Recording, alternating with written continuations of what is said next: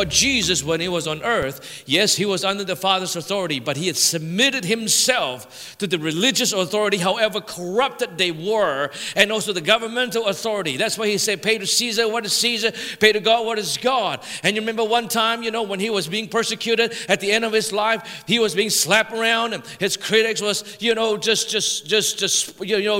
accusing him, and he give them no answer. But when the high priest says something, he responded.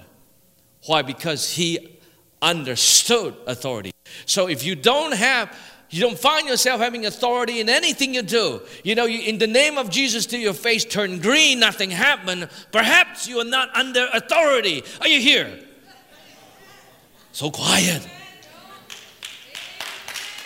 It's really difficult for us North Americans to understand this concept, because the narrative of the world is that you're your own man, just do whatever you want. You don't have to submit to nobody. Just be free, baby, be free.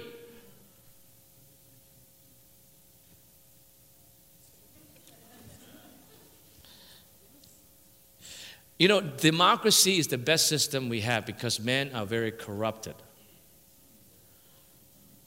Because kings can be corrupted, can chop people's heads off. And so to make sure that doesn't happen to ordinary folks, human being had come up with this idea of democracy. And on top of that is more brains can get more ideas in bringing goodness to society. But democracy is not the best system in the universe. You want the best system? You read the Bible. You understand how authority in the kingdom of God works. Faith in terms of authority. A lot of people don't grasp it. But if you grasp it, you operate in great, amazing authority of God. Now, Mark 11:20, chapter 11, 22 to 24 is my favorite scripture. Jesus said, have faith in God. Verse 23, truly I say to you, whoever say this mountain be taken up and thrown into the sea, say to the mountain, you have to say something, right? And does not doubt in the heart, but believes that what he says will come to pass, it shall be done for him. Therefore I tell you to do whatever you ask in prayer, believe that you have received it, and it shall be done. I preached this a million times in this church. I don't think I need to repeat it again. Go to Duvilla.tv and listen to this. But my point I'm trying to tell you is that have faith in God. Your faith in God can move mountain. You say, well, how big of a faith do we need? Well, go to the next scripture that I'm going to share with you. Matthew chapter 17, verse 20. He said to them, because of your little faith. For truly I say unto you, if you have faith of a grain of a mustard seed, that's how big of a faith you need. You will say to this mountain, move from here to there, and it will move, and nothing will be impossible for you. If you can move mountain with the mustard seed of faith, I believe my faith is bigger than a mustard seed. I know a lot of theologians trying to say, mustard seed is really small, but it's actually really, really big, and whatever, right? But I'm a simple guy. I'm going to take the word of God on face value. I have a small faith, and I can move mountain. And that's the kind of faith that God is looking for, those who are willing to believe. Faith is important. This church is all about faith. Now watch this. I know all of us, at one time or another, we pray, but there's a little thing in us that's just holding back. And don't feel condemned of that. I'm going to share with you the next scripture, then you won't feel condemned. In Mark chapter 9, there was a father brought his son to Jesus' disciples. They couldn't do anything with him. He had epilepsy, and he would convulse, and he would get sick, and then the disciple couldn't do anything, and then they brought it to Jesus. And Jesus said, after interview that father, what happened? And Jesus said, all things are possible to those who believe. And so here in Mark chapter 9, verse 24, and this is what that person responded to Jesus. And this is probably the prayer of many of us. Mark chapter 9, verse 24. Do you have it? Okay.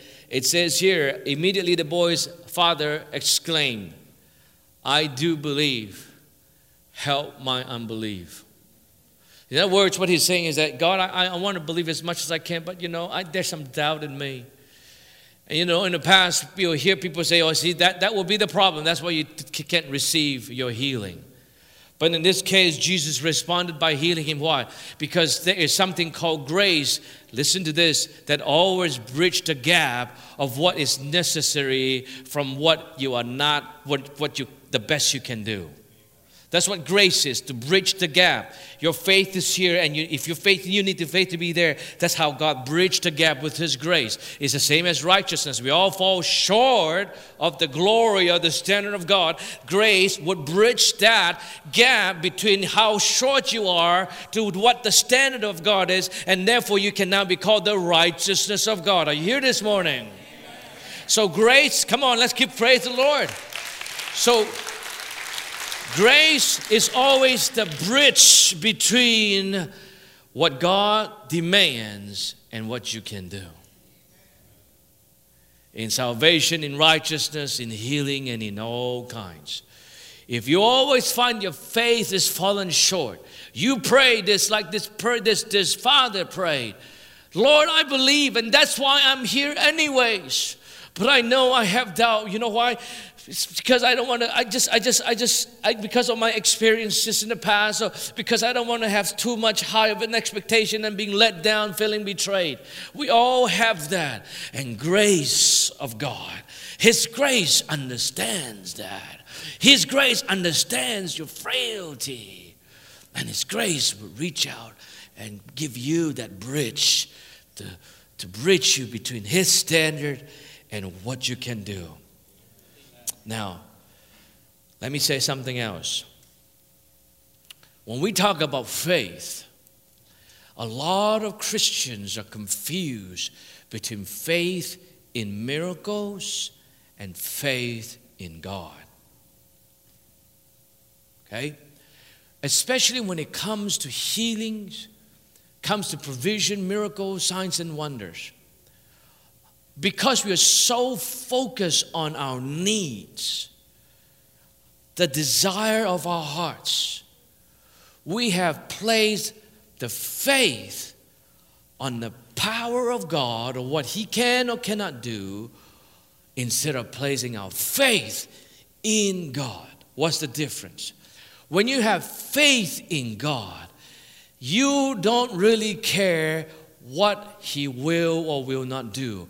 You just believe that He can and He is good. Regardless of what's going on, regardless of the outcome, and your mind will just play tricks on you saying, oh, I don't know, you're a fool, don't believe that, don't put yourself out there,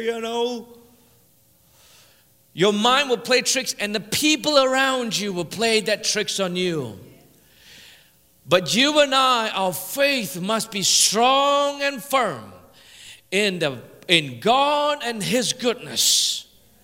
You see, the narrative of the world today, in the movies and all the little statements and lines that you watch in movies and shows, they will try to knock off the goodness of God or the legitimacy of God or that God is good.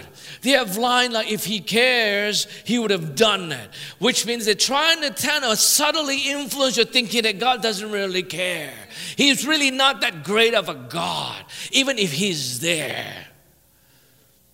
Or they're trying to undermine your faith in the existence of God. Oh, God doesn't exist, like if God exists, He's probably too busy for us. Who are we but a little dust in a small little planet, who do you think you are, And, a lot of people say, human being, we have this problem, the whole universe evolved around us.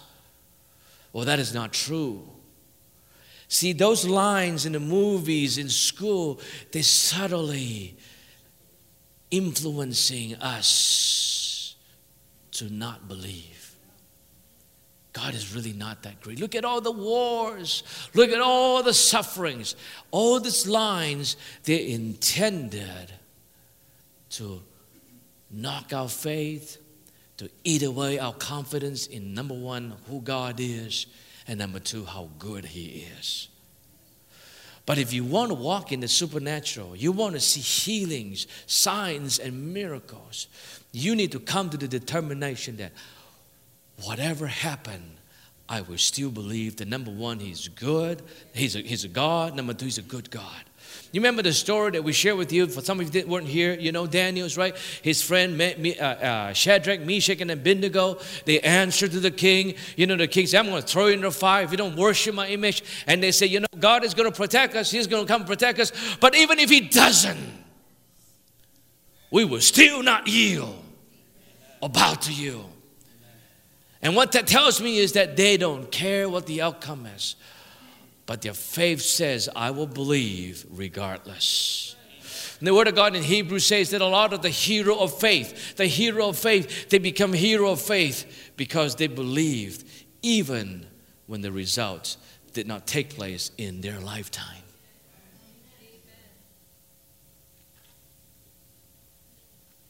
Now, let me talk about sin and sickness. And then I'll clarify a little bit about it, okay? Now, remember the 4 guys that brought a sick person to Jesus? They opened up the roof, let him down in Mark chapter 2. And Jesus then, in front of all the people, Pharisees and all those judge people, you know, and Jesus say, your sin is forgiven. And then all the Pharisees like, oh, what's going on? You know, like, what's wrong with you? You know, blah, blah, blah. You know, you can't forgive sin. Only God can forgive sin. And so Jesus proceeded to say that I say this to you because number one, it's easier to do. Number two is that so you will know the Son of Man had the power to forgive. And so Jesus proceeded to tell him that you are healed. And Jesus said it was easier for me to say that you are forgiven than to tell you that you're healed. Shows that his sin, the unforgiveness of his sin, hinder him from receiving healing. While it's not entirely a universal case for everybody, but sitting in this room today, there are many people, or those who are watching, there are many people that have not received the healing is probably because of unforgiveness of sin. What does that mean? That means God had forgiven you, but you have not received His forgiveness. You feel like you're not worthy to receive His forgiveness. You're saying to us, or you're saying to God, God, I know I don't deserve it because I've just so messed up in my life. How could I ever have the right to come before your throne? That's a religious thinking, right? That's a religious thinking. I cannot be forgiven. You know, if you knew this guy on that mat, on that whatever he was on, we don't know what he had done in his life for Jesus to have to go out of his way and say, your sin is forgiven you, instead of saying, be healed. He probably had received his healing. He probably wouldn't even be sick if he knew he was forgiven. Many people don't feel they're forgiven because they don't believe the grace of God is that big. They've been told that, oh, if you know what I've done, then you know why I'm sick. Friends, may I remind you this, where there is sin, grace is much more abound. Can I have an agreement? When there is sin, grace is much more abound. You see, Pastor, don't say that. People will think that you are giving them license to sin. I don't believe anybody would think that. Because if you've ever been in sin, if you ever experienced the consequence of sin, why would you want to be in it? I think human being is a lot smarter than we give them credit for. But I know a lot of people, a lot of people sin up because they wake up in the morning and say, I'm going to decide to be a sinner. They sin because of pleasure, because of want, desire, whatever. They don't go intentionally say, God, I'm just going to take you off today. I just feel like it. No, that's not it. It's just because that's lust in them, burden, whatever, just whatever. And so this man, he needed to hear that your sin is forgiven. Some of you who are sick this morning, you need to hear that. you are forgiven. You say, Pastor Paul, who gave you the authority to forgive sin? Jesus did. When he rose from the dead in John, when he visited his disciple, he blew his spirit, he said, whatsoever sin you've forgiven of others, it will be forgiven of them. Shandai, I take that as a promise of God, because Jesus had forgiven all of our sin with what he's done. And we need to go out there and declare it to people. You are forgiven. You are forgiven. You are forgiven. You are forgiven. You are forgiven. You are forgiven. Your sin is forgiven. So rise and walk in Jesus' name. Don't live in condemnation. Don't live in guilt. Don't live in judgment. God is good all the time.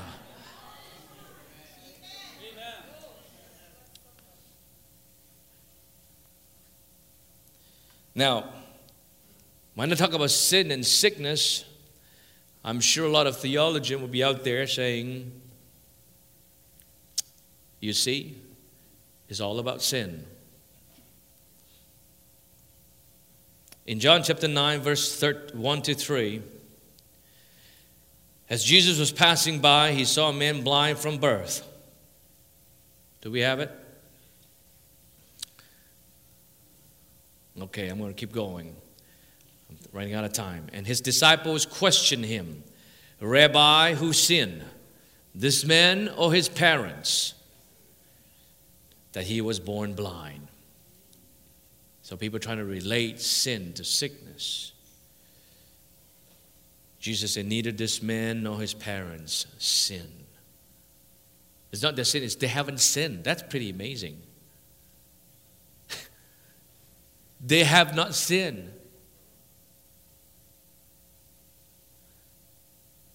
It was not that this man sinned or his parents, but that works of God might be displayed in him.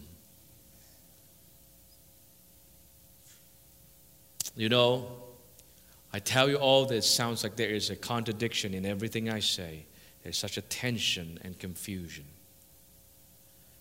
I face that every single time as a pastor. I've seen people in this church healed of cancer, testimony of cancers being healed. And many of you have seen it with your own eyes. Many of you come to this church because you received healing on the first day you were here. I've seen people being healed in this church. I've seen many people. And some of you heard the testimony of I pray for a brain dead pastor. We videotape it. The doctor declared that he died in Brampton Hospital. And after we prayed for him, the next day he rose up and he asked for food. The family had to go to court to get a certification that he is not dead so that they could feed him food. That was pretty amazing. I've seen miracles in this church, and yet I buried my dad yesterday.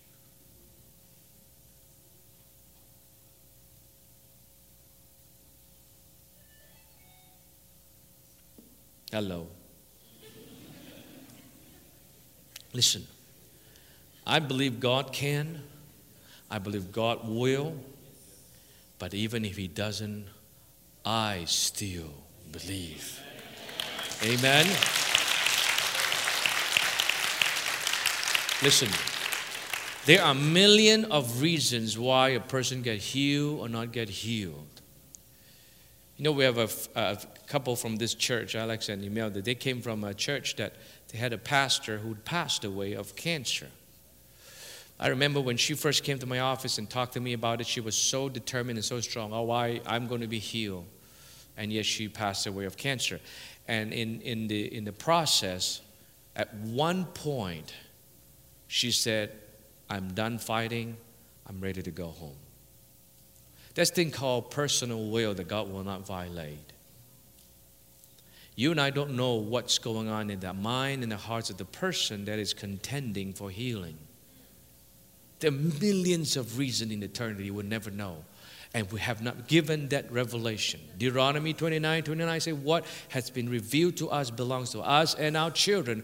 What has not belongs to God. Try to go to the domain of God. You're trying to violate things that are not meant to be violated. The best thing to do is obey, trust and obey. You say, oh, it's so hard, like I've been told, if I can prove anything, I can have reason, then I can't believe. If you have all the reason in the world, then you don't need to believe. That is not faith. It's like I said last week, some people say, Pastor, I'm too poor to tithe. Well, if you have enough money to tithe, then you don't need faith to tithe. That's not a faith thing anymore. The Word of God says that we have to do everything by faith. Amen? Hallelujah. Now, the Word of God also says, let me close this and I'm going to talk about next step. He not only heals physical brokenness, he heals also the brokenness of the heart. This church, our assignment is to reach the oppressed, the brokenhearted.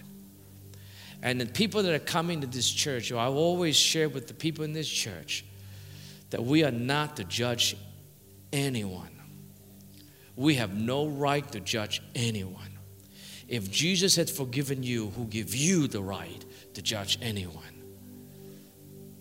So we don't judge. Why? Because in this city, in fact in our nation, most people are walking around carrying some scars, regrets, brokenness.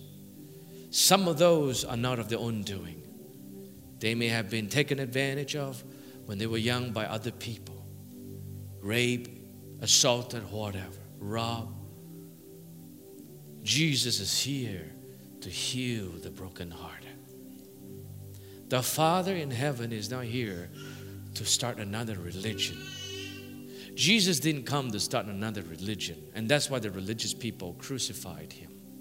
You say it was the Romans. It was the religious people that handed Jesus over to the Romans to be crucified. In fact, the Word of God said the Romans didn't want to do it. It was the Jews who insisted. Not all Jews, the religious Jews. Most of the Jews at the time didn't even know what was going on. It was the religious Jews. Because Jesus was threatening their control, their power. A lot of religion would not want to hear this today. They want you to feel oppressed, feel sinful, feel not good enough so that they can control you. But I got good news for you today. If you come in broken, if you come in being scarred, you are ashamed of your past, I got good news for you. You are washed under the blood of Jesus. If you receive Him, you are as good as new, and in His sight, you are righteous absolutely. Can I hear an amen? Come on. So He is in a business to heal your broken heart. He's in the business to patch things up. He loves you so much. He wants you whole and well. Would you please stand? I got a couple of questions for you before I finish. Sitting here today, I don't know whether it's one or two individuals that you haven't given your heart to Jesus. I want to give you the opportunity to give your heart to Jesus, who would forgive your sin and heal your diseases. He's here in the restoration business. Church contained of all kinds of people that either had needed the grace of God or still need the grace of God. And those who had experienced the goodness and the grace of God to administer the good news of the grace of God. That's what this church is all about. This morning, if you say, Pastor Paul, I have not given my heart yet to Jesus. Yes, I follow the religion of Christianity, but I really haven't given my heart to Jesus. Whether you're Catholics, Protestants, or your parents go to some church or whatever, I want to give you the opportunity to establish a relationship with Jesus, not being part of this church. I'm not we don't even have a membership program. We're not in the business of recruiting members. We're here to tell you the good news so that your life can change, so that you can have a better life, a good life, not only in this lifetime because it's really short, but a promise of eternity, the promise to be in the presence of God, the promise to live well and fully eternally. This is your opportunity. You say, what do I have to do? It's very simple. The Word of God says that if you confess with your mouth and believe in your heart, you will be saved. So I want to give you the opportunity to do that. I'm not going to embarrass you. I'm just going to give you an opportunity to raise your hand. Maybe there's one or two here. And every eye's closed, every head's bowed. I'm going to count. I'm going to count to 3. And at the end, I'm going to give you an opportunity to raise your hand. If at the end of by the time I finish 3, raise your hand if you want to receive Jesus as your personal Savior, and then we'll pray for you. Don't be shy. Don't Jesus said, if you confess me before the world, I'll confess you before the Father. What does it mean? It means that if you recognize me in the world, I will recognize you at the presence of the Father. Why is that important? Because He's your advocate. He's the one who intercedes for you. He's the one who remembers you before the Father. So I'm going to give you an opportunity. You say, Pastor Paul, I have not received Jesus as my personal Savior ever, but I want to do it today. Would you pray for me? Maybe there's some of you that have received Jesus as your personal Savior. Perhaps you walked away from your faith for a while, but you say, Pastor, I don't think I'm worthy. I just want you to pray for me. I believe what you said this morning, that God will forgive me or had already forgiven me. I want to start new again. If there's one or two, that'd be great. I want to give you the opportunity. So I'm going to count to 3, and by the time I count to 3, I want you to raise your hand. If you either, number 1, receive Jesus as your personal Savior, or number 2 is to get your faith restored before God, okay? 1, 2, 3. Raise your hand up. 1 person. Raise your hand. Anybody else? Upstairs in the balcony. Yes. 2. That's good. Anybody else? 3. That's good. Anybody else? Anybody else? Okay. Now this is what we're going to do together. And for those of you who raise your hands, I want you to pay attention to what I'm going to say. We're going to say a prayer together. Okay? We're going to say a prayer together. And we're going to ask Jesus. That's good. He came out here and prayed himself. That's glory to God. Get one of the prayer warrior come and just pray, minister come. Now, we're going to say a prayer together. And then after that, I'm going to ask Pastor Marlies to come out. And she has a very special package for you to give you for your next step, how you walk this new life. You're not joining this church. You're not doing anything. Come on, let's just give praise to the Lord this morning. Come on, let's give praise to God. Lord, we thank you for this soul. We thank you they're saved. Hallelujah. Let's pray together, all of us. Heavenly Father, come on, let's all pray together. Heavenly Father, I give my heart to you. Dedicate my life to you. I want your forgiveness. I want to be righteous before you. But there's a big gap.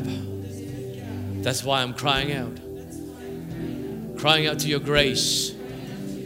Knowing your grace is more than enough. Today I stand before you as I am. With all the mistakes, all the scars, all the struggles, I come to you as I am. I pray that you will give me your spirit. Forgive all my sin, cleanse me from all my unrighteousness, and give me a new spirit. Give me the experience of being born again. Jesus, I will follow you for the rest of my life. Not religion, not a church, not man, but I'll follow you. Come and lead me. In Jesus' name I pray. Amen. Come on, let's give praise to God. If you have prayed that prayer, if you have prayed a prayer, even if you did not raise your hand up, Pastor Marley's coming out. I just want to show you her face. So she's responsible for all the pastoral care and all the follow-up. And maybe you stand up here so people can see. And so she will be at where are you going to be at? The visitor table, and she will have a package for you, and come and get the package, and we'll have a lot of gifts to help you in your journey, in this faith journey. Okay, thank you very much. All right, I'm going to say a word of dismiss. So the prayer minister, can you please come out? We're just going to dismiss. And